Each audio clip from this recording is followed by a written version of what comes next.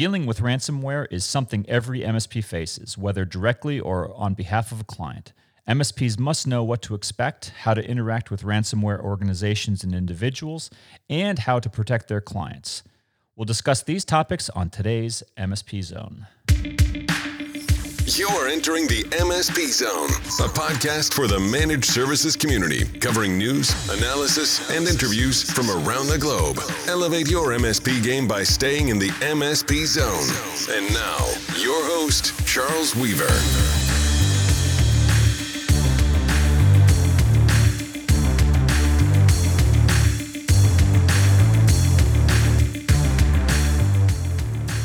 Good day, everyone. Welcome to the MSP Zone. Another exciting program today, joined by not one, but two guests who are going to be sharing some expertise, thoughts, opinions on the topics of not just cyber hygiene and MSP preparedness, but also actually talking about ransomware negotiations, how to deal with ransomware actors, and all that fun stuff. So we'll just dive right in, and I'll get to introducing our guests. First, welcome back to the program. No stranger to the MSP Zone, Mr. Eran Farajun from Asigra, Executive Vice President. Eran, welcome back to the program. Thanks, Charles. Glad to be back. And we actually have another guest who Eran thought would be a very good, unique voice that we actually haven't heard on the program before. Jason Kotler from Cypfer, and we're going to get a little bit of a background on what Cypfer does. But Jason, I don't know if it's appropriate to call you a ransomware negotiator. Is there a better term that you prefer? Sure. We're a ransomware recovery, negotiation, and payment facilitation firm. I like that. Much more official. Perfect. Yeah, so, thanks for having me on the show, Charles. Thank you both. Let's dive right in. So actually, before I get into the goal, Jason, is not to get to the point where MSPs or their clients have to talk to you, but maybe you could start us off with just talking a little bit about your firm, what you guys do, but also maybe a preview of some of the things that you've done in the past. Maybe some tantalizing tales of ransomware negotiation hijinks. Sure. So Cypher Corp is based in Toronto, and we're a team of cybersecurity intelligence operatives, and we deal directly with the negotiation and the payment and the facilitation of getting back customers' critical data. And as everyone knows, people have left their offices, they've left the comfort of their VPN and closed corporate environments, and now we're all working from home. And we are focused on a different virus, not malware, and we are certainly not paying attention as much to cyber hygiene, which is unfortunate.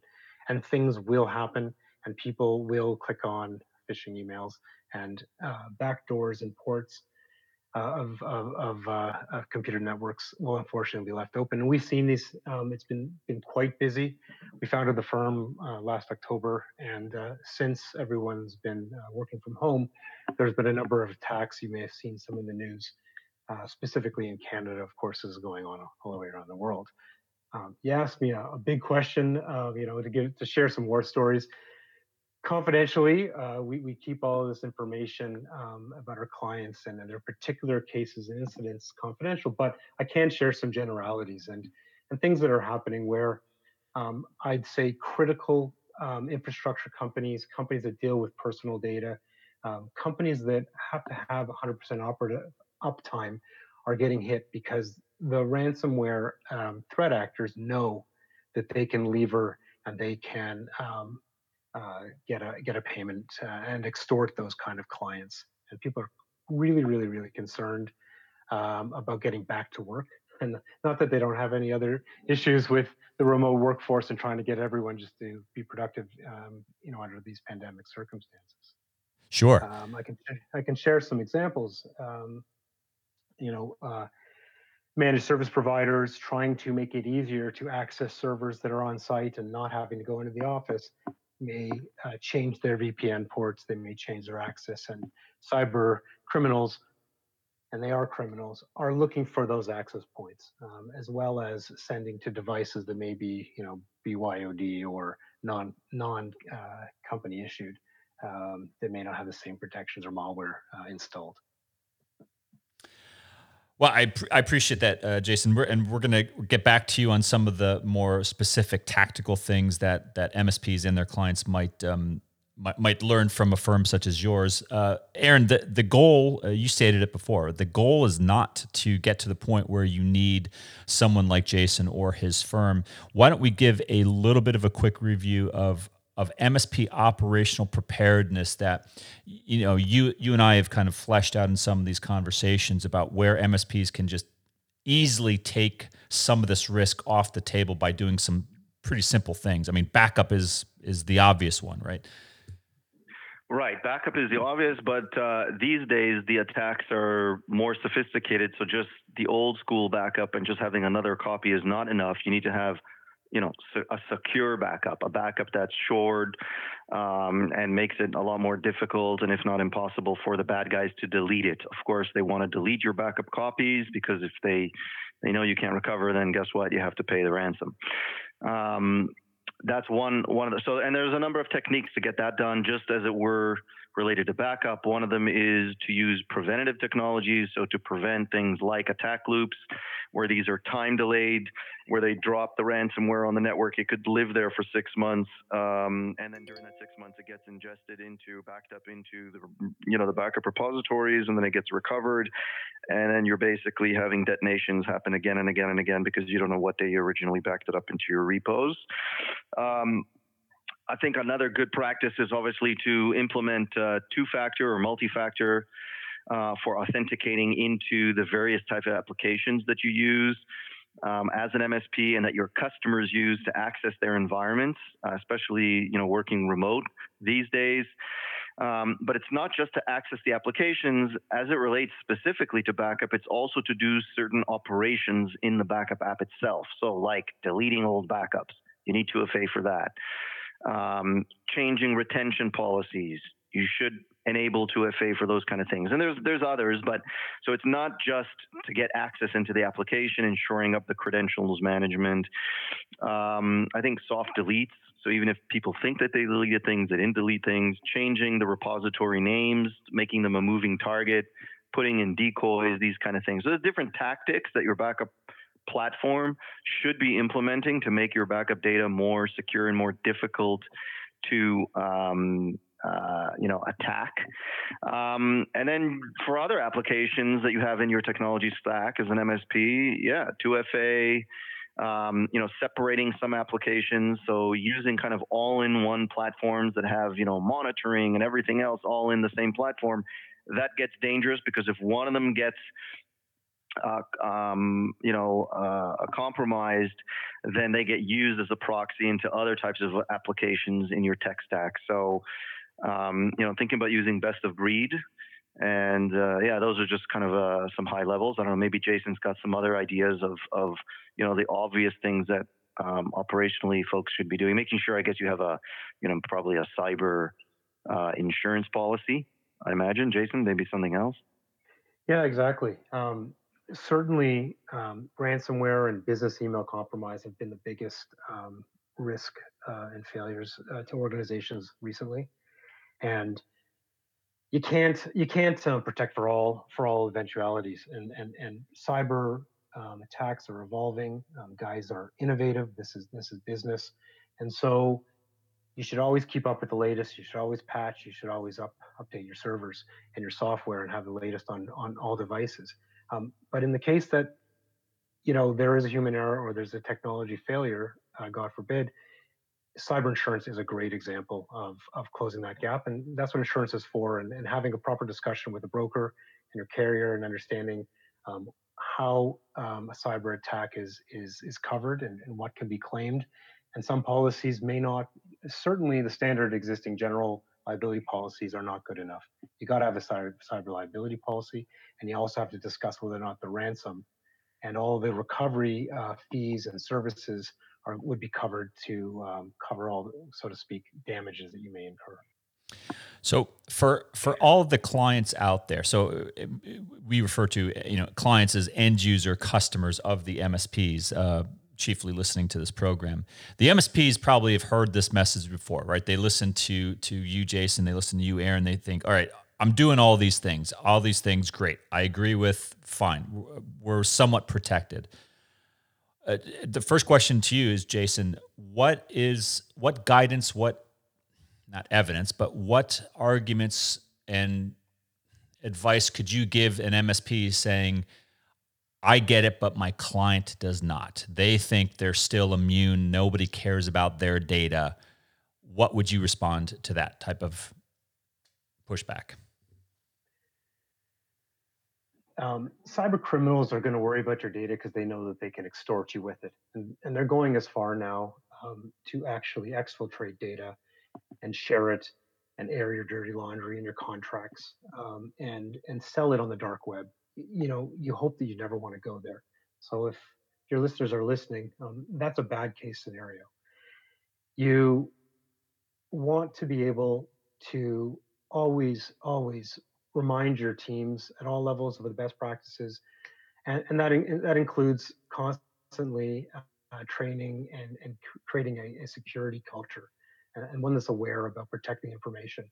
You may not think that your information is important until you lose it, until you didn't have it, until it becomes a frustrating chain of events to be able to file your taxes next year because you can't access your CRM or your accounting software. So, from a risk, the operational disruption is huge. Financial loss is also potential. But importantly, and I think this is where your users need to think about it, you're not the only one in the business ecosystem. You rely on and suppliers and partners rely on you for business. And the risk to goodwill, the risk to losing customers, the risk to a competitor who has better policies, protocols, and who hasn't been breached, is a risk to your business and ultimately the goodwill and your customers and your employees. You may hold personal information on them as well. Yeah. No, that's really good advice. Eran, let's shift the conversation to the attack has happened, right? And there are now a couple of things that might be happening simultaneously, concurrently. Could be legal, could be calls to an insurance carrier, could be internal operational.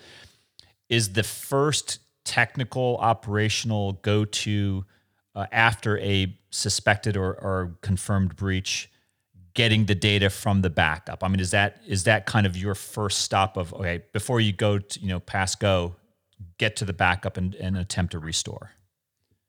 I think so. Because if you can get the backup and if you can get a recovery and the recovery is clean, then you don't need to pay the ransom, right? Then, but that's the first bit. The fact that, as Jason alluded to here and said that what they're doing, they're taking the data out and they're going to put it out on the dark web. So even if you can recover your data, that's not going to help you because you're going to have to pay a ransom to prevent them from putting it out and everybody airing out, them airing out your dirty laundry.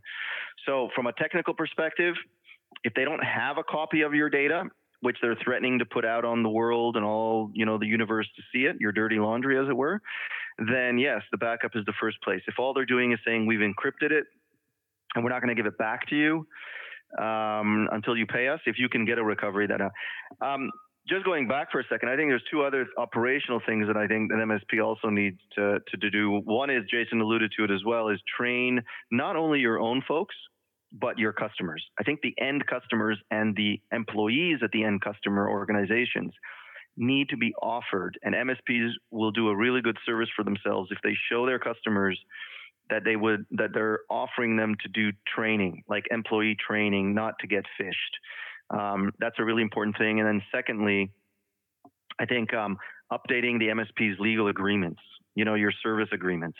I think they, in addition to getting an insurance policy, but also making sure that your service contracts are up to date and you're mitigating your own risk so that your customer doesn't say, well, you're the MSP and I relied on you to make sure this doesn't happen, so I'm going to sue you. and you're responsible for this happening to me. So you gotta, and to your question here is, what would you do to a customer? What are the things you need to tell a customer? Is you need to point out to them that there are clauses, there's language in your agreements with them that mitigates your risk from doing that. There is a positive obligation on the customer to make sure that they are mitigating their own risk as well. Having an MSP as a service provider doesn't mean you get to absolve yourself of responsibility and all risk. An MSP is there to help you, but not, they're not your priest, so to speak. Yeah. From this stuff, right? Good point. And Aaron, if I may add, developing an incident response plan would put all that into perspective, because then you know how to react in the situation and who all the stakeholders you have to connect with, and all the contractual obligations that may be in there, as well as all the people on your call list, like your lawyers, your insurance brokers, and others, including myself, hopefully at the bottom, because we always recommend getting backup from backups and not paying a ransom.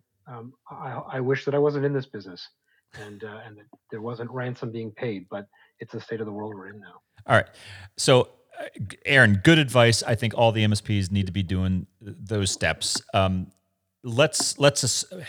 Here's an assumption. I think most MSPs probably have not been through a ransomware event. I don't know what the statistics are, but I'm pretty sure we haven't yet reached a critical mass where, well above the majority, above 50%, have actually experienced it. So let's start with some basics. And Jason, the question's to you.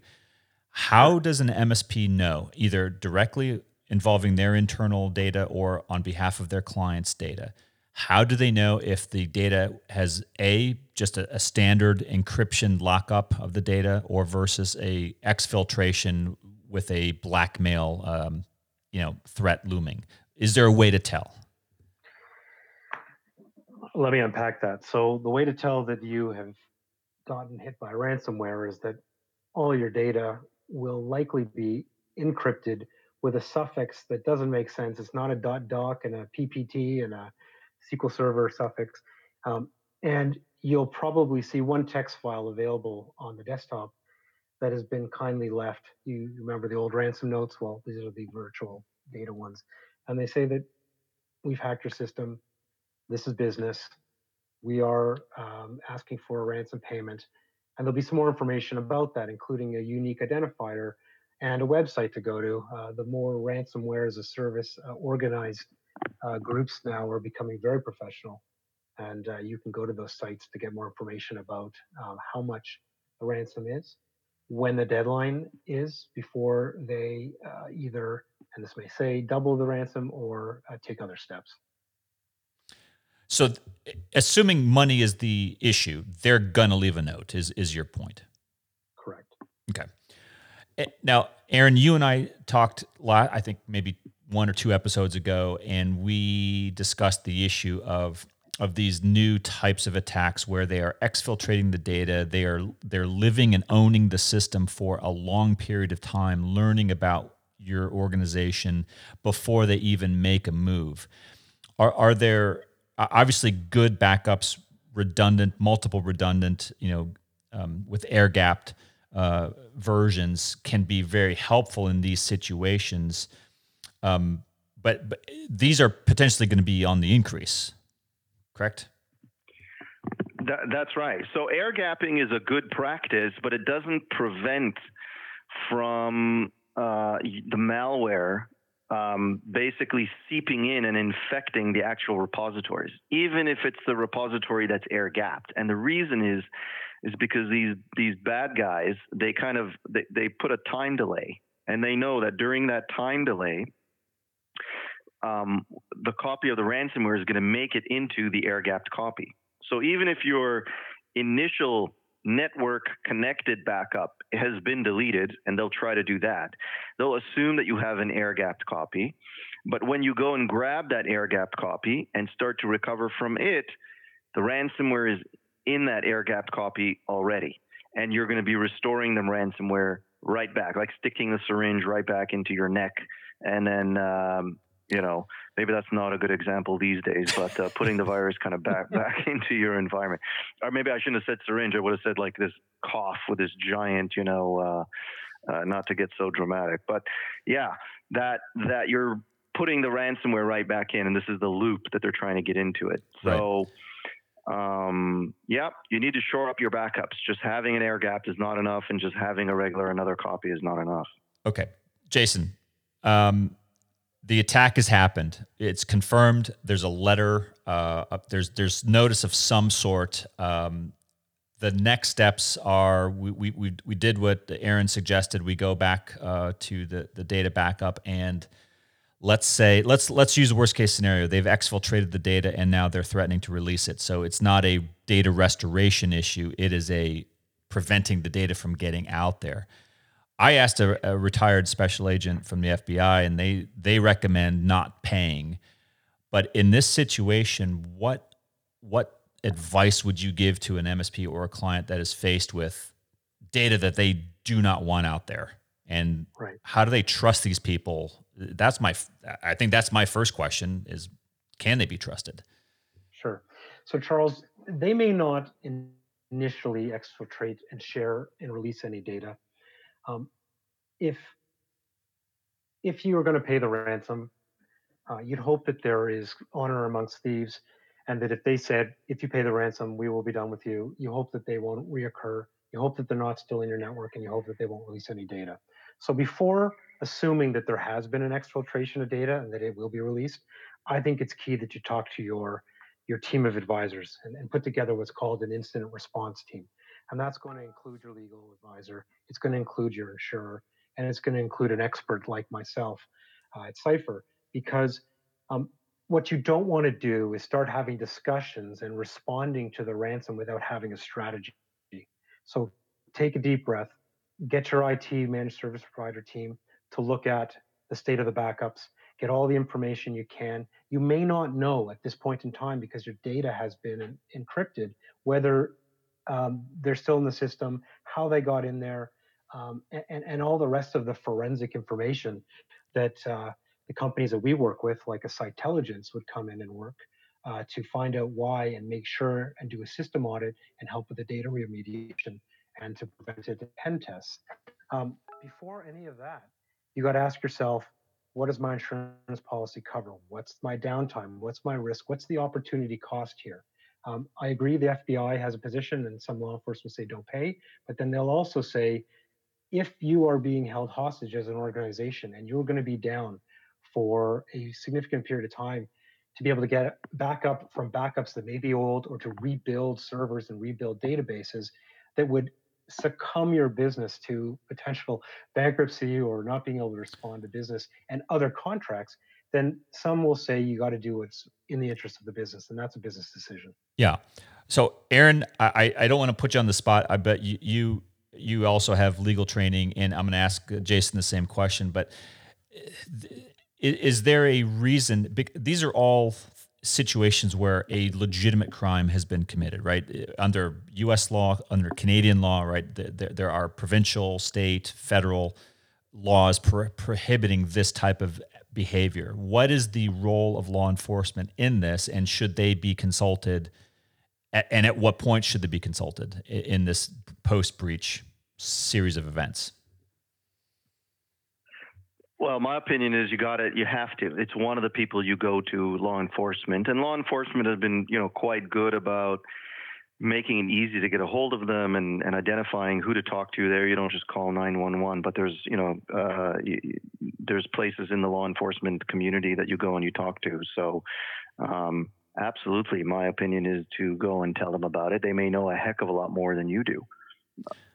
Yeah, good point. Jason, what's your thought? Yeah, they may have access to free decryption keys, and organizations like No More Ransom, which started in Europe and has a number of partners in North America, have been cracking ransomware and providing free decryption keys. So we always recommend to try and find out as much as you can about the threat actors, as much as you can about the kind of variant, to share information amongst different providers to find out what the best strategy is.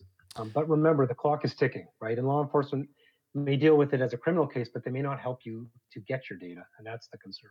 All right, so that's our last kind of major topic area. So I'm trying not to use too many movie references because that's where like all the good ransom stories typically appear in movies these days. It seems like. All right, so I have a question about. Right, we've now confirmed the breach. We now know that they have the data or are going to release the data, and they are willing to give it back or not do something in exchange for payment. Do they just take a check? Probably not. What's the mechanism for actually doing this type of a transaction? Question to you, Jason. So in the old days, in the movies, you would have a box of unmarked bills behind an alley in the dead of night, under cover of night, so to speak. Cryptocurrencies has made it really easy for transactions to happen. And you're now the CFO of a ransom company, and you're trying to find Bitcoin. You're trying to find privacy coins like Monero, and the thieves know that they can get a virtual currency, and that makes it a lot easier with the click of a button and a transfer to an electronic wallet. They've been paid, and so that's where we come in to help to procure cryptocurrencies. Sorry. In whatever denomination, whatever currency form they need, we do it quite quickly. We work with a lot of brokers who can transact, and then we help to make that payment into the wallets. But I have to say, before any payment is made, we do some sanctions checks. We do some research and intelligence. We want to make sure, for anti-money laundering reasons and OFAC checks, that we can try and find it as much as we can before we make a transaction. And we confirm always with the client that they're okay, and it's the last resort to make that payment. So then your question is, what happens? We then make a payment, and we work to build goodwill before the payment is there. The reason why you want to have negotiation is you want to make sure that we know the price, that they're not going to turn around and say, oh, that's great. Thank you very much for the $100,000. But in fact, it was 200 because you didn't establish a rapport. So there's a risk in not negotiating that you haven't established and created a handshake, so to speak, and know that the transaction is going to be consummated. Having made the payment, we then ask for the decryption keys, and we need to test those keys in a safe environment to make sure they're not malicious in a sandbox before we'll give them back to the IT project manager that we're working with to then start decrypting their environment. In your opinion, what is the you don't have to give an exact number, but generally speaking, what is the average number of deals where they actually do follow through with their word? They got the payment and then they do what was pledged or agreed upon? It depends on the ransomware strain and certain variants. I could say that on average, it's probably about 94-95% of the time. The most recent strains, the Sodnakovi, Revel variants, they are paying. This is business. They'll tell you outright, we don't want your data. We don't really care for your data, but if you pay us, we will honor the deal. And so keys are being given, but we always coach and recommend that our clients understand the risk that they don't get the decryption keys, but also the risk that their data may not be decrypted 100%. And as we all know, when we're running backups, if you've got very deep directories or very long file names, or you've got very specific, unique file versions from custom codes or software accounting or CRM programs, or files that may have been opened when they actually encrypted your environment, there is a risk that not all your data will get decrypted. And I think the conversion rates are average about 97%. So yeah. The odds are that they're in business. They don't want to have a reputation of not giving it back because then no one's going to pay in the future, right? I mean, that stands to reason. It's marketing, 100%. Yeah. I mean, Eran, it's hard to believe, but this is the world we live in, right? MSPs and their clients. It is, and I think talks like this and the information that MSPs need to come to the table with, a lot, of armed with intelligence and armed with processes that can help their customers navigate through this. But like I said at the outset, prevention is way cheaper than having to pay that $100,000. I don't know, maybe Jason can tell. What is the typical we're not talking about $3,000 ransoms now, right? These are Right. these are larger things that you're getting involved. Yeah, it was about 4,000, maybe 3-4 years ago. Last quarter, the amounts had gone up by about 33%. The average now is in Canadian dollars about $150,000 ransom. Wow. It was about 80 to 100 US, so about 115 Canadian, and it's just gone up 33%. I mean, cyber criminals are taking advantage of this environment right now in COVID and everyone working from home. So it seems like, gentlemen, just to wrap up our discussion for today, that this is reality, right? It's non-discriminatory, right? They are going after everybody. MSPs need to be diligent, and they need to, I think, Eran, your point was spot on. They need to educate their customers and rebalance their portfolio if those customers aren't listening and changing their behavior. But one last quick comment or question to both of you. Is this preventable? Maybe I'll go first. I don't think it's necessarily preventable. Regrettably, I have to say that, because if you're an MSP and you have 100 or multiple of hundreds or thousands of customers, one of those customers is going to get hit because there are thousands of end users across that. And I think it's very hard to prevent it. So I think it's safer to operate under the assumption is that it's not preventable, 100% preventable. And you need to have this kind of plan and know what you're doing and be the professional that your customers can rely on.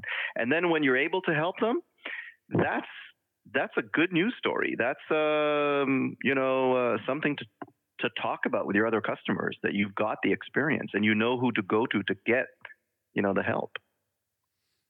Jason, final word? Yeah, I would add that's right. No cyber technology or best practice can be 100%, and there's always potential for human and technology error. But your response can be proactive. How you're going to train your teams to respond, God forbid something happens, and who you're going to have on the team and the experts like Cypher that you're going to have available, and how you react in a crisis, that's exactly where MSPs will shine. And ones that have not thought about this will have concerns, and their clients have to come back up. They've got to get to be operational again. That's the focus when I deal with clients. And there's a considerable amount of anxiety. Everybody has to help the client reduce the anxiety and get back to normal. Well, a sobering but extraordinarily important topic. I wish I had a couple more hours with each of you, because I think that there's a lot of information, a lot of discussion that needs to take place. But that'll have to do it for today. Jason Kotler from Cypher, Eran Farajun from Asigra, thank you both for being on the program today. Thank you, Charles. Thanks for having us. All right, folks, that's it for today's MSP Zone. I hope you enjoyed the discussion. If you have a comment, we would love to hear from you. Either way you come out on this issue, it's an important issue, but we love your comments. Send in your questions. Make your voice heard. It's definitely an important discussion point for you internally and for your customers. Until next time, this is Charles Weaver. Thanks for listening.